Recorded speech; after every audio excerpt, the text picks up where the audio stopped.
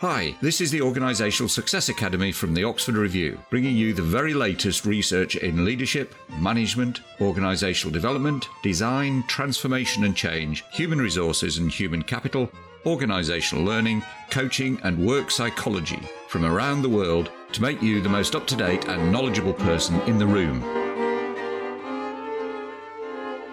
Great. Welcome back. And this is day 2 of our digital transformation series, sprint, I suppose, with Melanie Marshall and myself, David Wilkie. Yesterday, we talked about what digital transformation is, how it's different from IT-enabled organizational change and digitization and all of that kind of good stuff. And today what we're going to be having a look at is a model that Melanie's developed around trust-based transformation. I think that's right. Now, before we start, Melanie's one of our members, but she's also the author of this book, Trust, which is a really good book. There's a podcast of an interview that I did with Melanie. She published this last year. I'm right in saying that, I think. And it's called Trust, the Foundation for Healthy Organizations and Teams. It's a really good book. And I'll put a link to the podcast interview that I did with Melanie about that. So welcome back, Melanie. And let's just have a look here. And you won't be able to see this on the podcast, so we'll need to kind of describe things. Do you want to just quickly... Yeah, so thank you for having me first and foremost. And yeah, I am a member of the Oxford Review. And what I love is the way in which you create really great, easy to read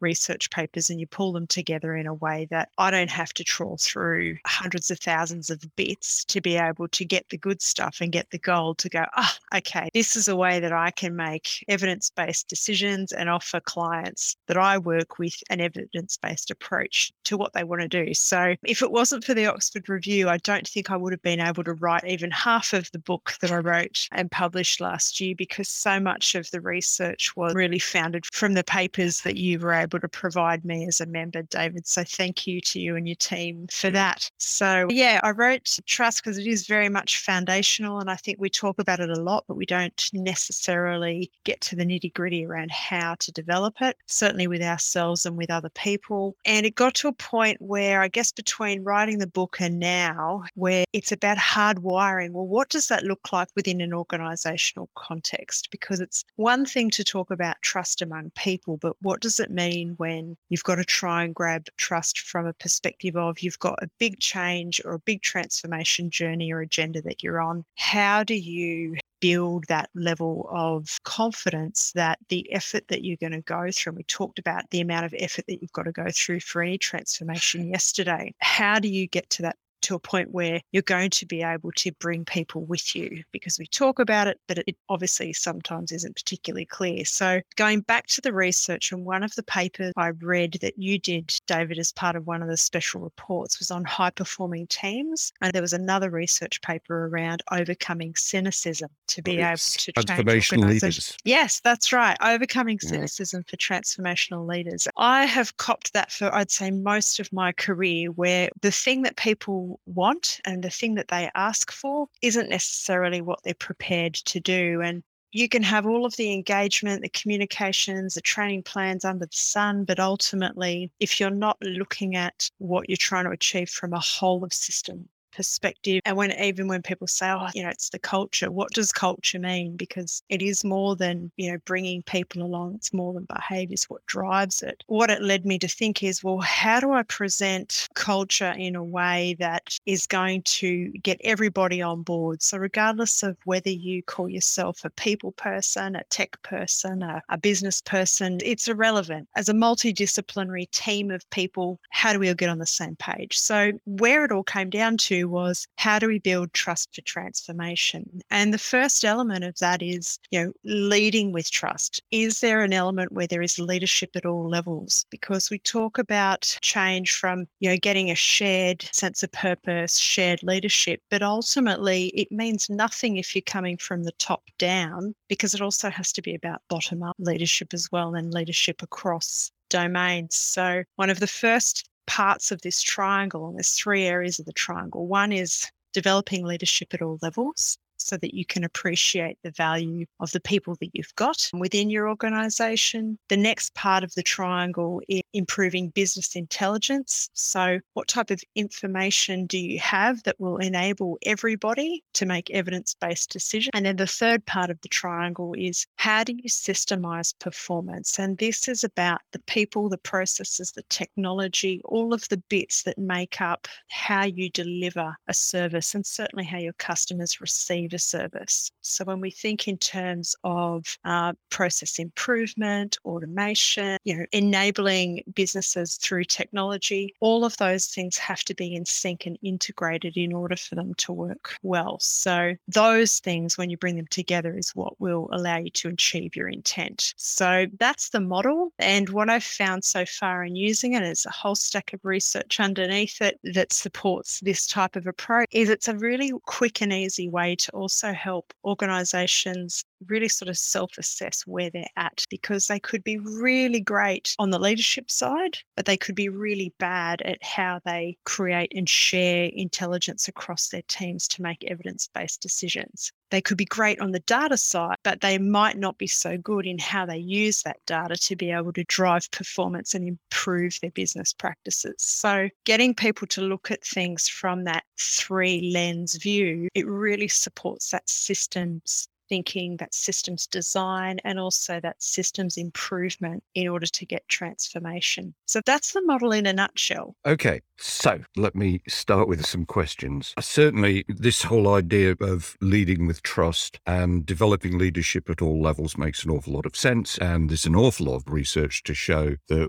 probably and the word you used was foundational, attribute of good leadership is developing trust. It's very hard for people to, people don't want to follow you unless they're coerced in some way, if they don't trust you. And that's a real problem. And one of the things, and I just wondered whether you can say a little bit more about this. One of the things that we certainly know from the research is that leading an organization when it's kind of business as usual, making business decisions and the day-to-day running of an organization, setting a strategic direction and those kinds of things, is a very different prospect than leading an organization, given what we were saying yesterday about how root and branch a digital transformation is. It's a very different prospect to leading an organization through a transformation process. And I just wondered what your comments are about that difference in the kind of the type of leadership and the kind of aims and objectives of leadership during transformational programs. Yeah, I think one of the biggest challenge with respect to transformation is that there's such a big gap between the reality of what people currently experience and what they're already working on within their business to where they want to go. And that gap is always underestimated. And regardless of how clear your strategy might be or how clear your plan might be, usually they provide a stage gate type approach to transformation. It's all of the nuances in between and a lack of detailed understanding around what the current state is and how that needs to change and what the change impacts are that tends to pull these transformation efforts apart.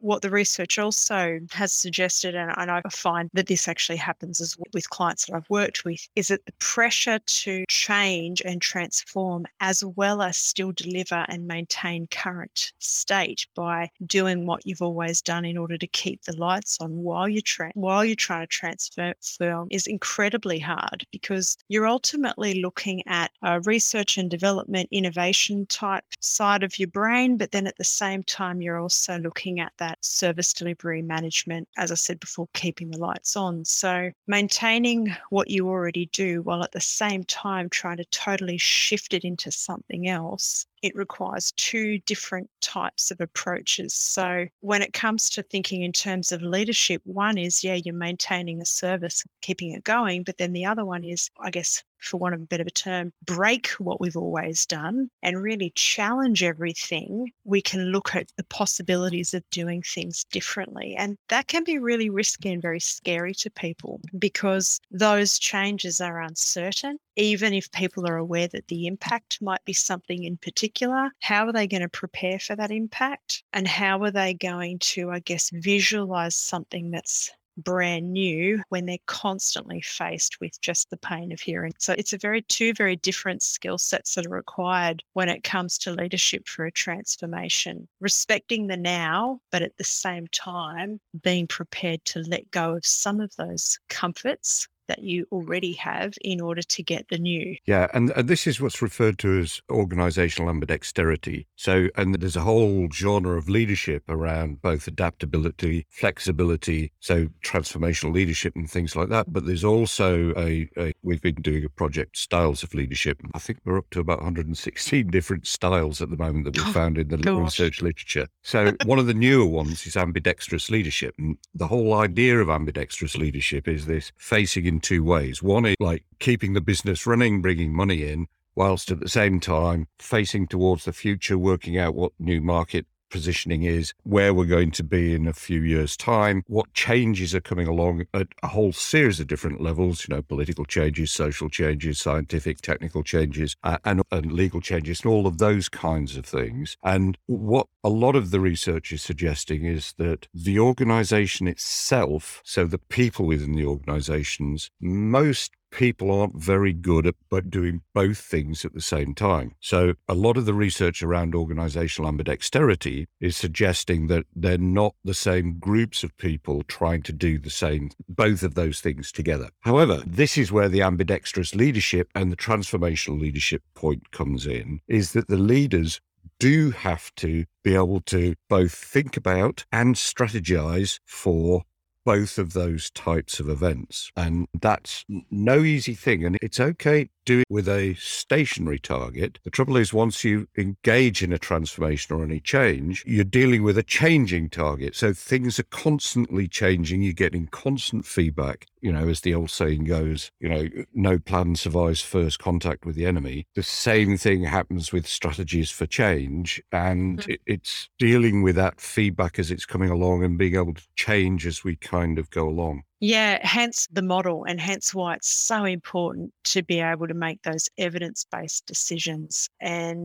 we talk about governance, we talk about reporting, we talk about performance metrics all the time within organisations and how important they are. But the quality of those measures and how you use them really determines whether or not you can make good decisions or you're making decisions off the cuff in a reactive way. So being agile is not without a plan. In fact, the more planning you have, the better the quality of intelligence you have going into that plan, as well as when you're moving through the plan, the more capable you are of being able to, turn on a dime from, okay, I'm now currently delivering this, and this is the here and now. And now with this new information, as we're progressing, we're comfortable that we can also now, shift left, right, upside down or inside out, because we've got this really good solid intel that tells us that what we were doing and how we were going to probably isn't working the way that it should. So yeah, prioritizing governance and reporting throughout a transformation effort is really key, as is making sure that the information that you're using to maintain the status quo is of equal quality to that information. Otherwise, you're comparing apples to pears and pears to oranges, and tends to work, because our confidence comes from doing the best we can with the information that we've got. Yeah, and getting the best information possible, which kind of brings us to the next side of the triangle that you've got there about improving business intelligence. So I would refer to this as knowledge management within organizations. And again, the knowledge management that you require for running a business is very different from the knowledge management and the knowledge that you require for transformation purposes and for that exploration side of organizational ambidexterity. It definitely means that you've got to be out more and be open to feedback coming from external sources. Yesterday we talked about the more information that you have about your reality and being honest about what your current state is, the harder it can be to accept that and make it safe to say, well, yeah, we're not as good as what we could be, but that's okay, because we're now going to use this information to fuel what we do next. And I think quite often we tend to prefer to hide from the truth as opposed to expose it and use it for the greater good. Go towards the information that we like and that supports the way that we're seeing the world, as opposed to what's really happening here, what's the real state of affairs. And one of the things that we do know, in fact, we were preparing a research briefing yesterday just on this about external sources of information and how leaders engage with that. And there's a whole area of innovation called open innovation, which actually refers to that ability to be able to kind of reach out to information sources outside of the organization and make use of those sources in an innovative way in order to be able to both drive change, but also kind of position ourselves for the future as well. Yeah, I've also seen quite, I guess, what another colleague would have called an allergic reaction to the truth, in the sense that when they go outside with organisations, they feel that by exposing themselves or asking these questions that are going to provide feedback that might not be as nice as they'd like to hear, is that there's an expectation that if you're going to ask the question, you're going to do something with that information. So as much as it's good to go out and get external feedback as well, and even internally asking people, what is it like to experience this service? What is it like to deliver this service? If you're going to ask the question, be very, very prepared and committed to acting on the feedback that they're going to give you. Now, you might not be able to act on all of the feedback, but you absolutely have to acknowledge it, and you've absolutely got to deal with the biggest pain point that comes across your desk first, because anything less than that, it's just another review that gets popped underneath,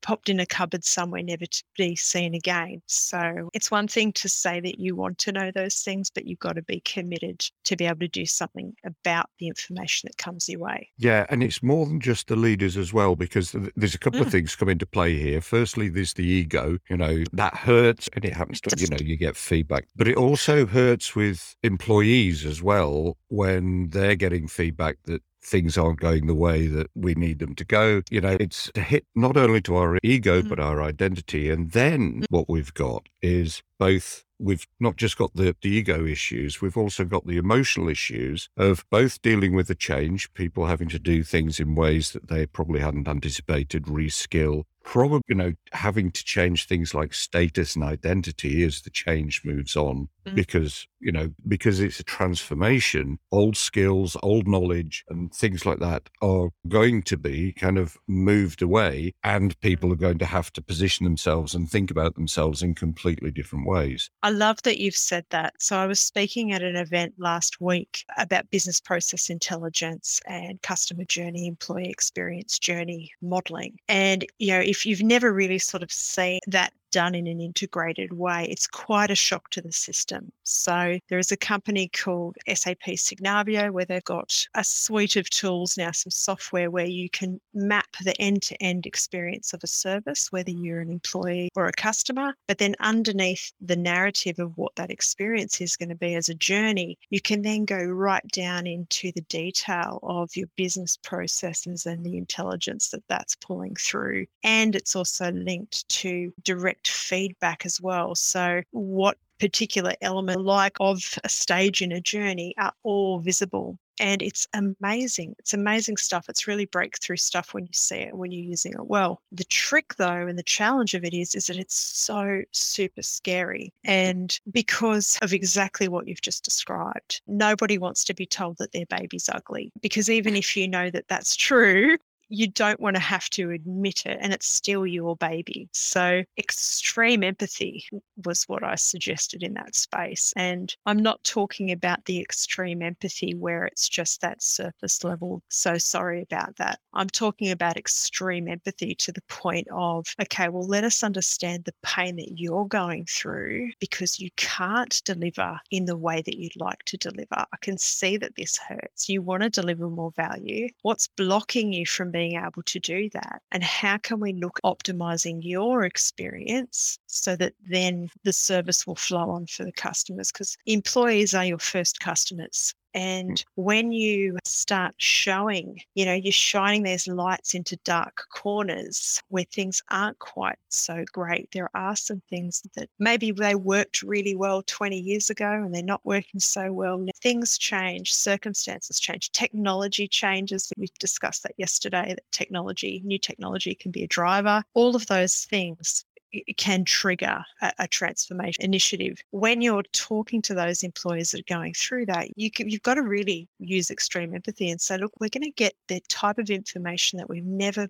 been able to see before. We're going to get data that is going to expose us in a way that says that there are things that we could be doing better. But when we get that information, let's co-design how we're going to fix it together. Let's be real about what's possible, what can be done, and also be really clear around the support that you need, whether that be people, process, technology, what's going to be needed to actually make this a better experience for you. So that's really the part of that third triangle, is how do we co-design an experience in a way that you delivering it is going to be better, which ultimately then the customers are going to get a better product or service as well. So yeah, be careful what you wish for and be prepared to do the work with people to be able to make those improvements together in partnership. And I assume part of that optimizing the experience is about empowering people during the transformation, because they're part of the transformation, but they also help to drive the transformation and help to give us feedback about mistakes that we're making, about where we're going. Yeah, absolutely. Like 100%. And it's actually not about bringing people on the journey. It's allowing them to drive. It's showing them the road, popping them in the car and saying, look, we're all on this journey together. Because you're a subject matter expert in this space, you're probably the best person to drive the bus today. How would you drive it if you had full control? And then as you get to the next stop in the road, it could be somebody else that then subs in and then they start driving, so that you've got that end-to-end experience which is being fueled and driven by multiple disciplines who are all owning their piece of puzzle, because we all look at things through a different lens. So being able to have not just a single source view of what the experience is and how that's impacting people at an employee and a customer level, but then also giving the power back to those service delivery workers in the first instance, not the customers, your people who are doing the job, providing the service, giving them the power and saying, look, if you had a magic wand, what would be the thing that you would change first? Because quite often we do a review, there's like 250 recommendations. People are so overwhelmed that they can't see the forest for the trees. But if you really, really want to know what needs to change and how to prioritize it, you'd be going back to the people on the ground to say, what's the thing that holds you back the most? And they'll tell you. And yeah, you knowing them to drive, it's really important. So part of this is shared leadership at lots of different levels. Part of it's servant leadership, that idea of what are you going through? How can I help from a leadership perspective, and putting yourself into a servant leadership position where you say, okay, what resources do you need in order to be able to do that, and provide those resources. The other thing from a leadership position is, organizations are complex, hopefully adaptive organisms, and that there's also a kind of a management process here. It's like herding cats, because when you start to empower people, you've got lots of sources of information, you've got lots of moving parts all at the same time. And that comes back to the thing that we're talking about, what you've got on the second side of the triangle about improving business intelligence, as I refer to it, as internal knowledge management, both capturing those experiences and learning from them, but also having some form of knowledge management process so that you can see what's going on. Yes, knowledge management process as well as sharing. And I mean, organizations often refer to that as governance. So how are we going to govern this information in a way that's going to share it across the different silos, the different streams that we have, different areas? Because organization as a whole, they may be made up of many different types of services, many different types of domains, but the intent of what that service or what that organization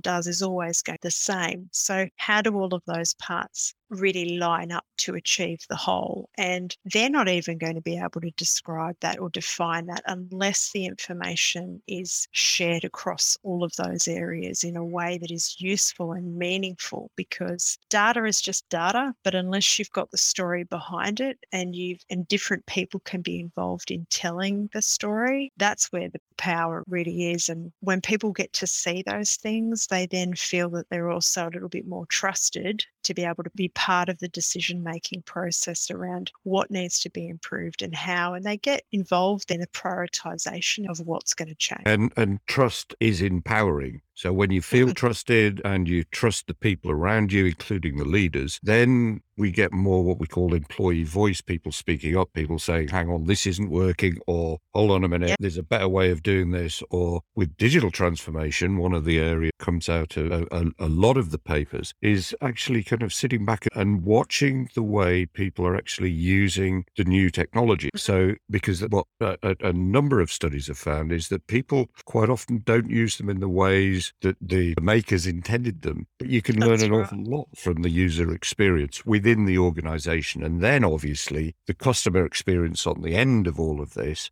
what's happening to them. Yeah, well, it's the observational study that you do. And I don't know how many times I've gone into somewhere where I've said to someone, look, talk me through what you do. And they might go, oh, yeah, here's our business process models. Here's our SOP. This is our procedure. This is what we do around here. And then I'll just sit back and I'll watch and I'll say, well, about this thing? Oh, yeah, well, normally we'd have to put in a report or we have to do it this way, but we've got to go in or out of 3 other different systems to be able to do that. And we do have a reporting tool, but nobody really likes the way that those reports pulled out. The executive don't really know how to make sense of them. So we go and do our own version of that in a PowerPoint slide of these Excel spreadsheets that we've got here. And then that's how we produce it. And it looks like this. You have a reporting tool to do that. Yeah, but it doesn't really meet our needs. And without understanding what people currently experience and how they currently do things, it makes it almost impossible to actually define a great solution that will solve the pain points that they have currently. So yeah, understanding current state is really, really vital. Not current reported, but actually lived current state. And actually raising something that we touched on yesterday about the importance of particularly the people who are doing this, the leaders and the managers, of having a critical friend and where that critical friend comes from. So we talked yesterday about this whole idea of outsiders and insiders, so consultants and internal consultants, and that they're seeing different things from different perspectives, and having a mix of those, being able to kind of people who are able to stand back a bit and have a different kind of view on things in order to bring us new data about the situation, about the way they're seeing things, and that logical way of looking at things as, if I was an alien and just landed, what would I be thinking about what's going on in here with as few as possible preconditions and assumptions? Yeah. Well, quite often we operate on autopilot too, and we've been, we become institutionalized with what we experience every day. So quite often we'll just do things because it's how it's always been done. And it's not until somebody says, well, what happens if you stop doing that they go, I don't know, can we experiment? Can we experiment in not doing that? I spoke to somebody a couple of weeks ago and they were telling me that to do like a ministerial brief, it required 6 days worth of approval time. I'm like, 6 days? Like for executive approval. Like, that's insane. How long do you get to write it? They go, oh, if we're lucky, we get half a day. Oh, you get half a day as a subject matter expert to pull together all the information that you need, then write a really good, solid brief that's going to be used for a decision by a minister somewhere. And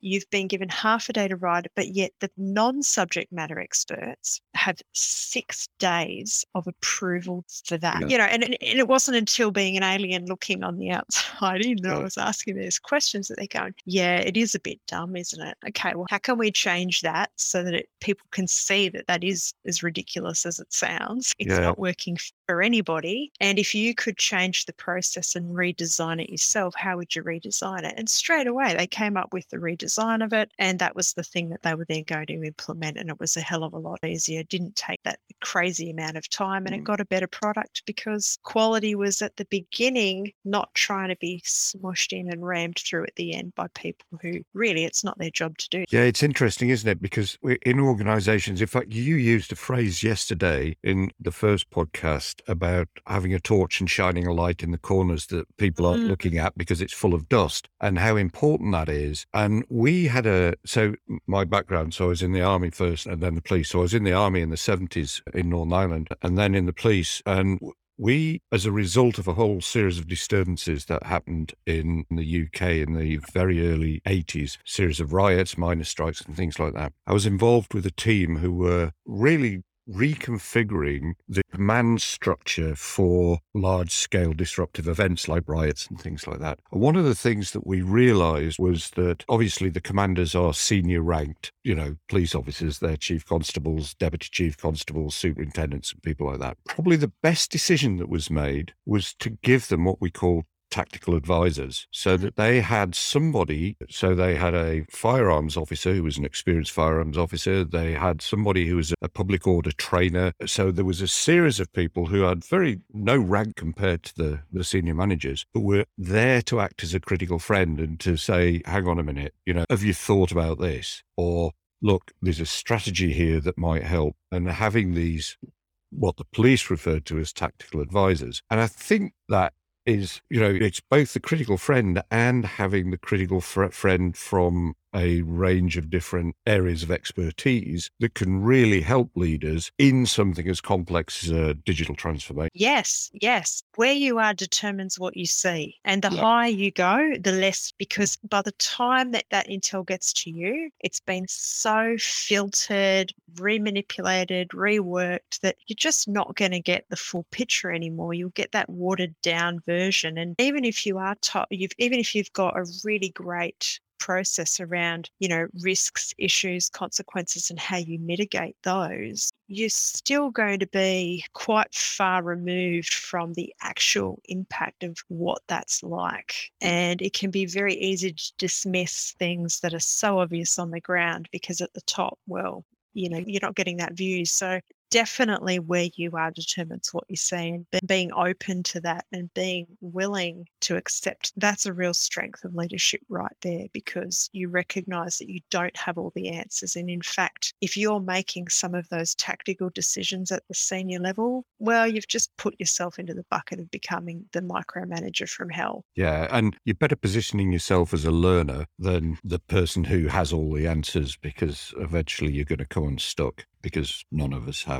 all the answers. This has been brilliant. Thank you, Melanie. What we're going to do tomorrow is have a look at the success factors for digital transformation and some of the research around that. And we'll see you in that podcast. Thanks. See you then.